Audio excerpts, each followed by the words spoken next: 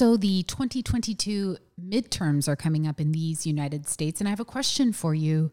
Did you ever vote with your parents as a kid? Oh, surely I did. I have very few memories of it, but I do remember going into a high school or elementary school gymnasium. Did it have a curtain? It had curtains and it had these little booths. It felt like a kind of a weighty special moment. I love that. You are listening to Weird Religion. You are listening to Weird Religion. Did you vote with your parents as a kid? I did. Yes. My mother, I don't know where she got this idea, but she implicitly understood that there was, and I'll use a religious studies category for this, that there was a ritual value to teach, something that she needed to pass on. Maybe she took a civics class in high school that taught her that, but she had this idea that it was important for me as a child to see her vote and to participate in the process. And so I actually have a lot of childhood memories of getting to go to a high school. And yes, it was actually kind of thrilling. A great civic site of like, you go to the high school, but the high school is not a political institution. And yet it is, it's part of a publicly funded thing. So you can see how this all, like the public education, the voting, the democracy, it all kind of goes together, right? Yes. And one of the things that we practice here in our state, in the great state of Oregon, we have mail-in ballots now. Yeah. Very strange practice. Yeah. I mean, so I've been trying to leads think about. Leads to a lot of fake voting and fraudulent behavior. LOL. Actually. That was one of the allegations in 2020, in case you missed out, is that mail-in voting causes fraud. I think there's no evidence that mail-in voting.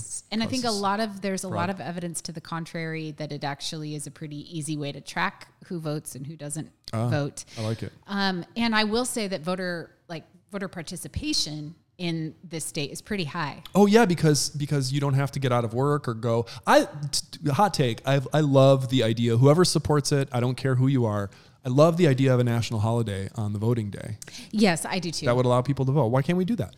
I'm in support of it, and so let's just make that decision. Okay. We declare. It happened. It is now.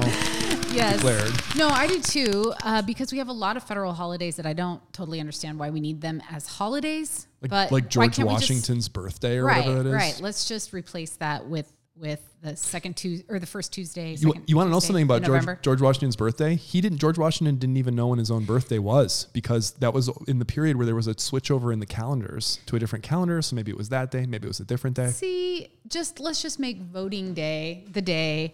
I know we wouldn't be able to get everyone because there's a lot of jobs where you still have to work, but I think, yes. Yeah, I bring up voting because this is time for our Weird Religion midterm hot take. Our midterm extravaganza. Yeah. Yes. I'm not sure that that's the right sound effect, but that's one we've got. Yeah. And to me, I thought that just the act of voting, the ritual of voting in and of itself was something that we should talk about as religion scholars, because, I don't think it gets enough coverage. There's a lot of like get out the vote type stuff, but just the act of it. Well, I want to ask you then, is voting a religious act, and how what makes it religious? Well, I'm going to try to make the case that yes, it is a religious act if we think of it as a part of this thing, this category that we religion scholars call civil religion. Civil religion, Googling it now. Yes. So I can learn quickly. A kind of dictionary definition. Isn't there a guy named Bella, last name Bella? Is that the person? Okay, yes. that's all I've got. Take it away. Yes, a dictionary definition is basically the values, the morals of a nation that are expressed in the same way that we think of, that we associate with religious bodies. That would include big symbols of meaning. So, for example, the American flag, like flag waving or whatever kind of flag that you want to wave. Right. Big sacred holidays. So the things that we were just talking about, George Washington's birthday, monuments. So these places that are set aside as having special meaning, like, I don't know, the U.S. Capitol. And that's why I stormed it. including, January 6th. Call the FBI. But also, and this is the thing that I get excited about through rituals. So, for example, if you have ever gone to a major league sports game or maybe smaller leagues, minor leagues. Sure. Any league. They almost always start with what really important ritual? My daughter's swim meet. It's this playing of the national anthem. Really? Oh, okay.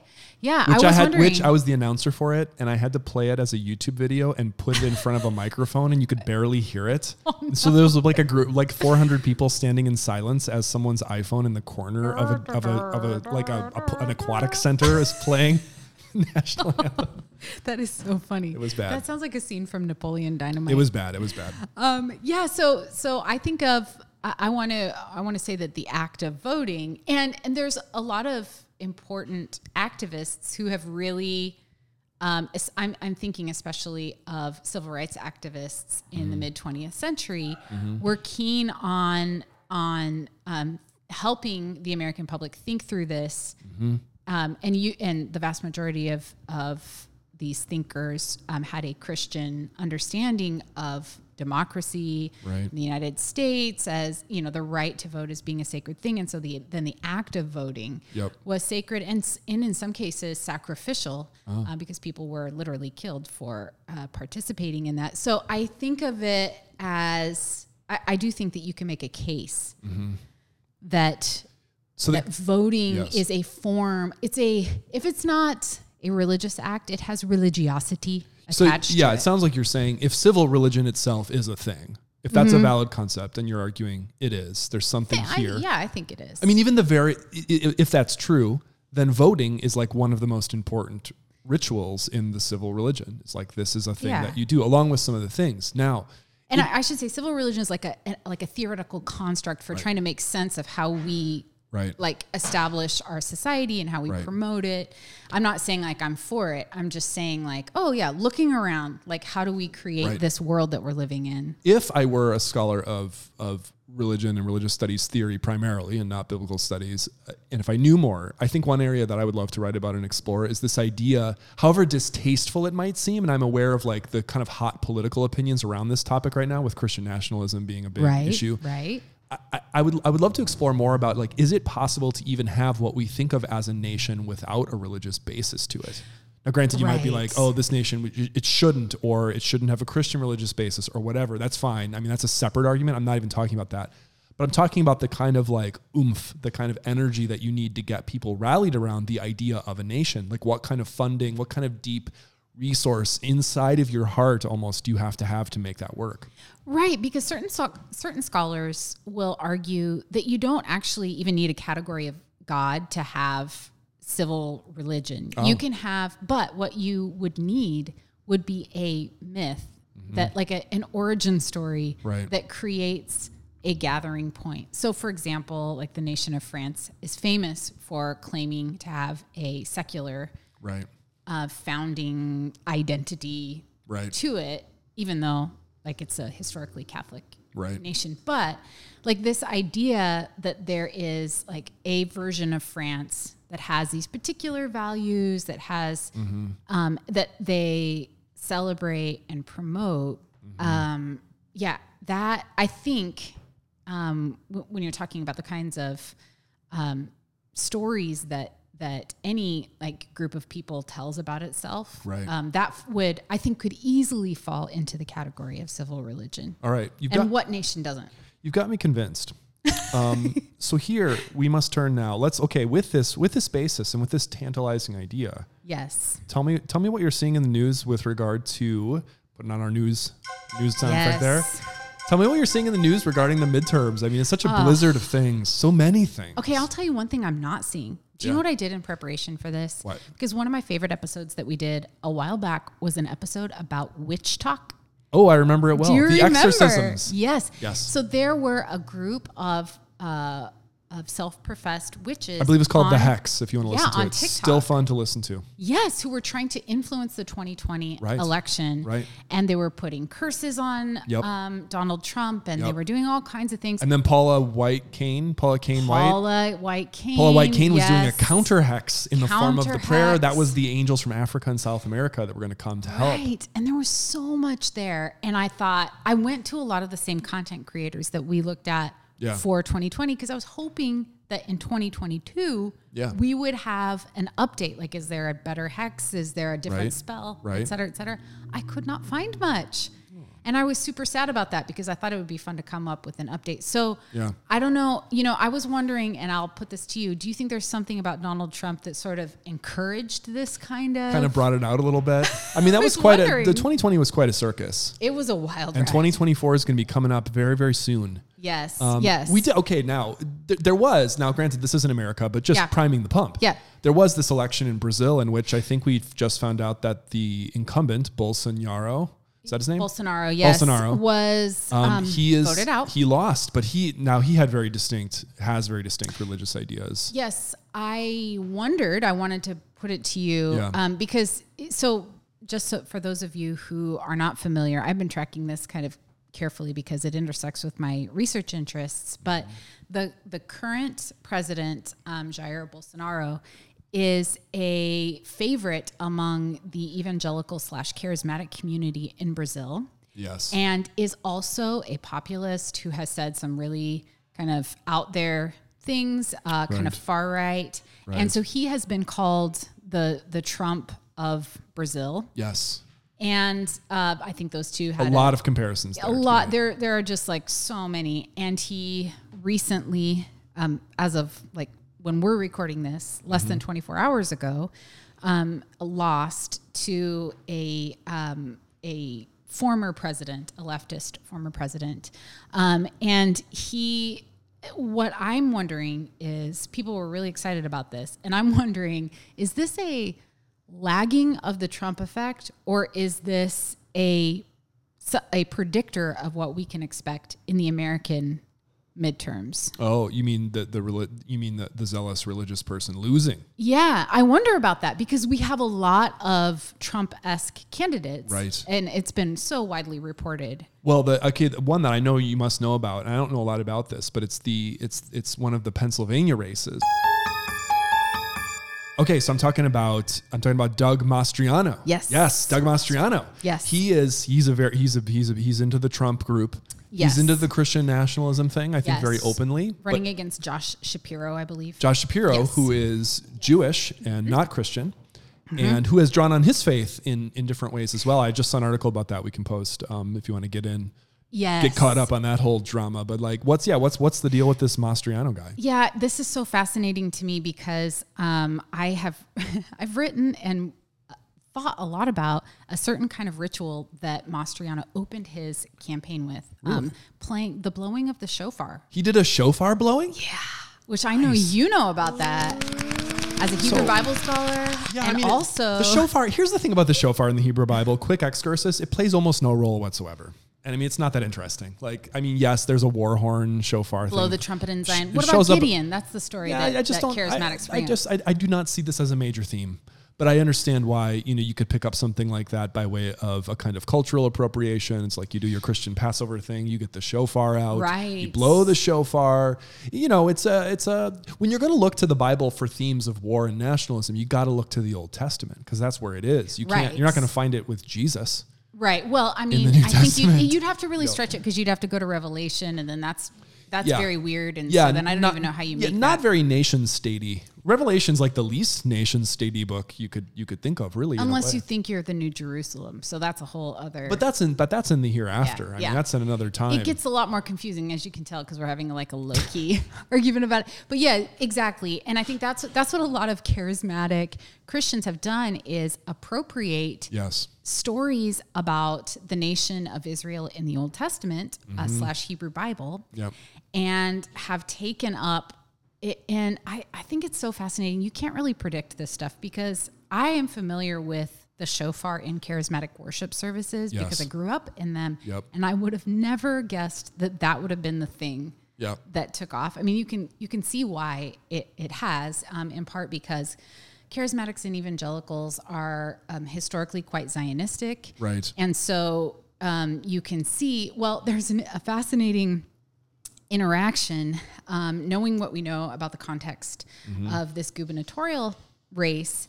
There was Doug Mastriano was asked by an Israeli reporter to respond to some anti-Semitic attacks on his opponent, Josh Shapiro. Right. And his association with Gab, this far-right social media site that I don't know actually that much about. I don't know if you know that. No, I don't. Okay. So maybe I'll join. But Doug Mastriano's wife, oh boy, you'd have some wild reporting to do from that. But Doug Mastriano's wife steps in and says something, and here I'll play it for you. Okay, I'll play it. Your rivals, Jewish school, and previous associations you had with Gab, social network. Yeah, so here you can hear. I would like to make a comment on that. Oh, his wife comes in. Yeah, he kind of like. So she steps in. Yeah, I'm going to pause steps right there. in. Yeah, he's asked a question. It's awkward. It's not what you would expect. So people are cheering. They like this. I'm just going to say, as a family, we so much love Israel. In fact, I'm going to say we probably love Israel more than a lot of Jews do. I have to say that because and people are Pause saying it right amen in the background.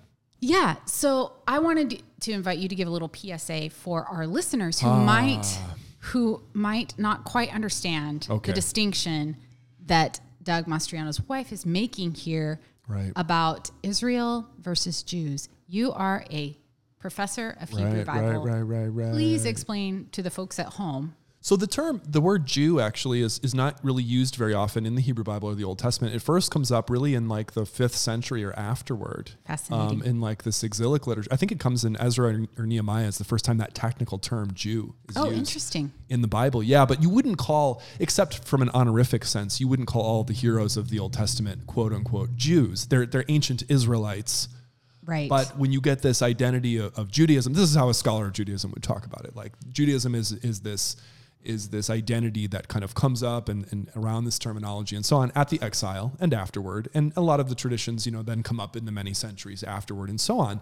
But the establishment of the modern state of Israel in the 1940s and its relationship to Judaism is obviously very close in some ways. Right. In the aftermath of the Holocaust, you have, Western support for establishing this homeland, but you have this, almost like eternal conflict baked into the state, which is the idea that who owns the land. You also have other people who were living there and all this kind of stuff. So for evangelicals today, this love for Israel, which is just equated almost like trans-temporally outside of time with the Bible and the land of the Bible, which, it overlaps, I guess, on the physical space. But like the modern nation of Israel today is arguably not coterminous with the Israel of the Bible. Well, and also includes people of different ethnicities, right? And namely Palestinians, is a big source of conflict and ongoing political. Huge. Right. So what the wife... Some of whom are Christians. Are Christians. And that's why even when you talk about someone who's a Jewish, as referred to Josh Shapiro as a non-Christian Jew, because of course you could be Jewish and Christian as well. There are all kinds of ways. But I think complex identity. So I think what the wife is referring to here is the idea that if you are a modern or a contemporary secular Jew who does not approve of the policies of the state of Israel... And I would also assume like American backing... Or it's American backing. You may, in fact, you may have problems with it. You may love your homeland or your ancestral homeland, but you might not agree with the politics. What she's saying is like she's trying to basically roast those people as being like super progressives and that they hate Israel, and that in fact it is evangelical Christians like herself who in fact love Israel and Jews and not actual Jews or people who live in Israel. Yeah. So what's fascinating to me, because she goes on to say that they've been to Israel several times. And I would assume, because for those of you who are not familiar with, there are many, I think mostly American-based, American-funded organizations that take tourist trips to the Holy Land and people get to explore. And I've heard that some of them are just quite striking, and it's, people report life-changing experiences and stuff like that. And I think I often wonder, like, how would this sound? Because I am familiar with the undertones, overtones of what she is saying. Yeah. And I also know that many charismatics and evangelicals tie the establishment of the modern nation of Israel to the end of time when Jesus will return Right. and make the world Yes. new world, the new Jerusalem. And Right. so I often wonder, how in the world does this sound to someone who is not familiar with that sort of grand narrative that Mastriano, from the very beginning of his campaign, is evoking or invoking? Right. I mean, it would only be utter confusion. But if you're part of this world, though, and if you've grown up with these rapture theologies, which I know you and I both have in different but overlapping ways, you'd be like, oh, yeah, the idea that the temple has to get going again. Ritual must resume in the temple in order because this is part of the rapture schemes. So that somehow this must happen and so on. And so you can guess that this Mastriano guy is probably deep into this stuff. Well, one thing I want to run by you is, so I'm thinking like, this has very loose associations, I would guess, with specific policies in Pennsylvania. Like, I'm not sure that there's any particular like legislative, aim that would be directly attached to right Israel as the eschatological. Well, yes, but this is, I mean, what has our contemporary politics become? But the issues of the campaign and the ways of winning the hearts and minds, may not be attached to actual policies, but rather very deep-seated patterns of belief and belonging and identity and things like that. Now, the anti-Jewish, anti-Semitic conversations around Gab that were associated with Mastriano, I get why that has really direct impact yes, that would impact people's lives in Pennsylvania. But I was thinking through like so her response to that is like, not even, there's a lot of conversation about how politics have been nationalized, like even local campaigns are national, but this is like international, cosmic. Yes, it's eternal. It has to do with the end of time, the rapture, divine reality. Right. I mean, you're really going deep on that stuff. Yeah, in a short period of time. In that, 10 seconds or whatever, all of a sudden you're not talking about anti-Semitic, the rise in anti-Jewish crimes or rhetoric or online harassment, or you're all of a sudden you're talking about the end of the world. Well, wasn't Ronald Reagan into this kind of stuff too? Yes. Had some, he was into he was maybe dabbled, I don't know how serious, but he dabbled in rapture ideas. Yeah. Certainly was into Israel and this kind of symbolism. I mean, I don't know the long story on that, but this has been a theme. It's fascinating to watch this conversation happen. And I'll be curious to see, if Doug Mastriano wins, how this that has been such a key component in his campaign will play out. I don't know. What do you think? Well, yeah. I mean, I think if he wins, he has to deliver on it. Because and I don't even know how you do that as governor of Pennsylvania, but I'm not from Pennsylvania. Okay. Speaking of another governor's race, the Arizona governor's race. Oh, there is a candidate there. Yes. That I didn't know a lot about until recently, named Kari Lake. Kari Lake. I have some sound clips for you. These are purely for fun. Please. I watched a Kari Lake press conference. She is very fascinating to listen to. I was like, this is a smarter version of Trump. This is like a female Trump character in Arizona who's being super combative. Can I Please do. I grabbed 4 clips from this that I want to play. This Please is from a press conference. These are actually, there's really no point to playing these and they're out of context. I just think they're funny. Like, it's fun to listen to. Here we go.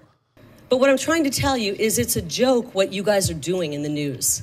And the world should know. Okay, I just thought that was funny. Okay, how about this one? That you guys are not serious journalists when you cover this garbage. I'm going to keep that one as a clip for our show. We are not serious One of journalists. the worst instigators of fake news. I just thought that phrase right there. Yes, That's great. yes. But this was my favorite one. Shame on you for trying to change the election results. I know, Joe, that your eyes hurt over there and you're too cool for school. She's talking to her That is like a insult salad. Who's giving her some side eye. But okay, so Kari Lake, I was like, surely she's one of these like Christian nationalists, deep Christians. You know what? According to NBC News. Yes. Most of her friends, I'm quoting from ABC News, most of her friends who spoke independently recalled that she often noted prior to 2015 that she was a Buddhist. Fascinating. But now she identifies as Christian. As a Christian. As a Christian. So that could all be true at the same time. I'm not questioning any of those things, but I thought that was fascinating. Well, I mean, okay, there's so many subplots to just that one statement that you made.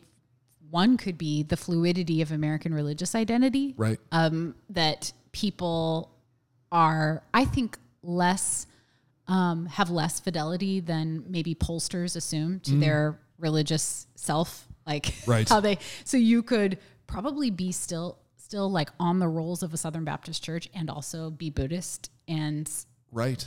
Like who's to say? So there's that. But also, it also kind of speaks to there was a time not very long ago when people thought that evangelical versions of Christianity, because I've followed her only in the sense that she's collected a constellation of culture war evangelical celebrity types, including Sean Foyt, notably Mark Driscoll, which is interesting. He's making kind of a sort of a comeback. Sean is the worship leader guy, the music guy that was the Let Us Worship defying the COVID stuff. Folks. Got it. And then Mark Driscoll is infamous from the. If you've not heard of him anywhere else other than the Christianity Today podcast they did about him, you know who he is.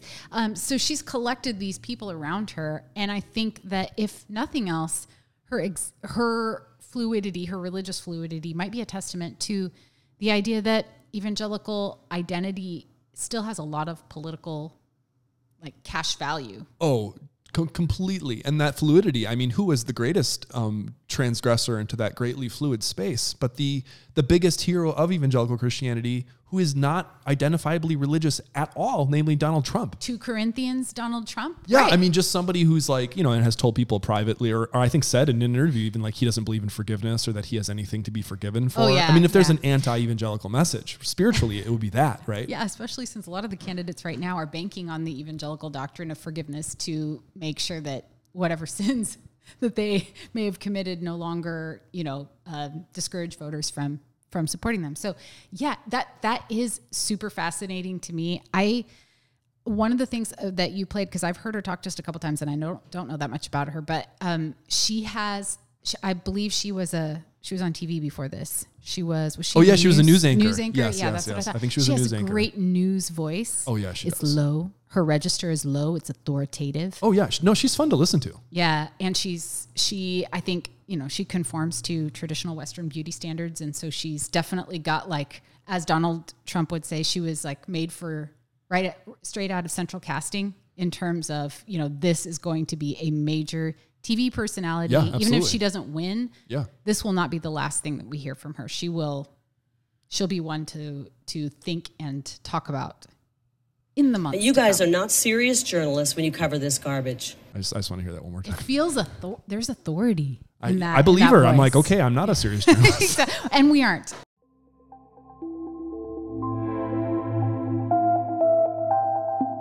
This has been a production of Weird Religion. A podcast for people who know religion is weird but love it anyway. Follow us on Twitter or Instagram. Follow us into the ocean. Allow your heart to blossom. Retreat into the gorgeous and haunted forests of your mind. Find us there.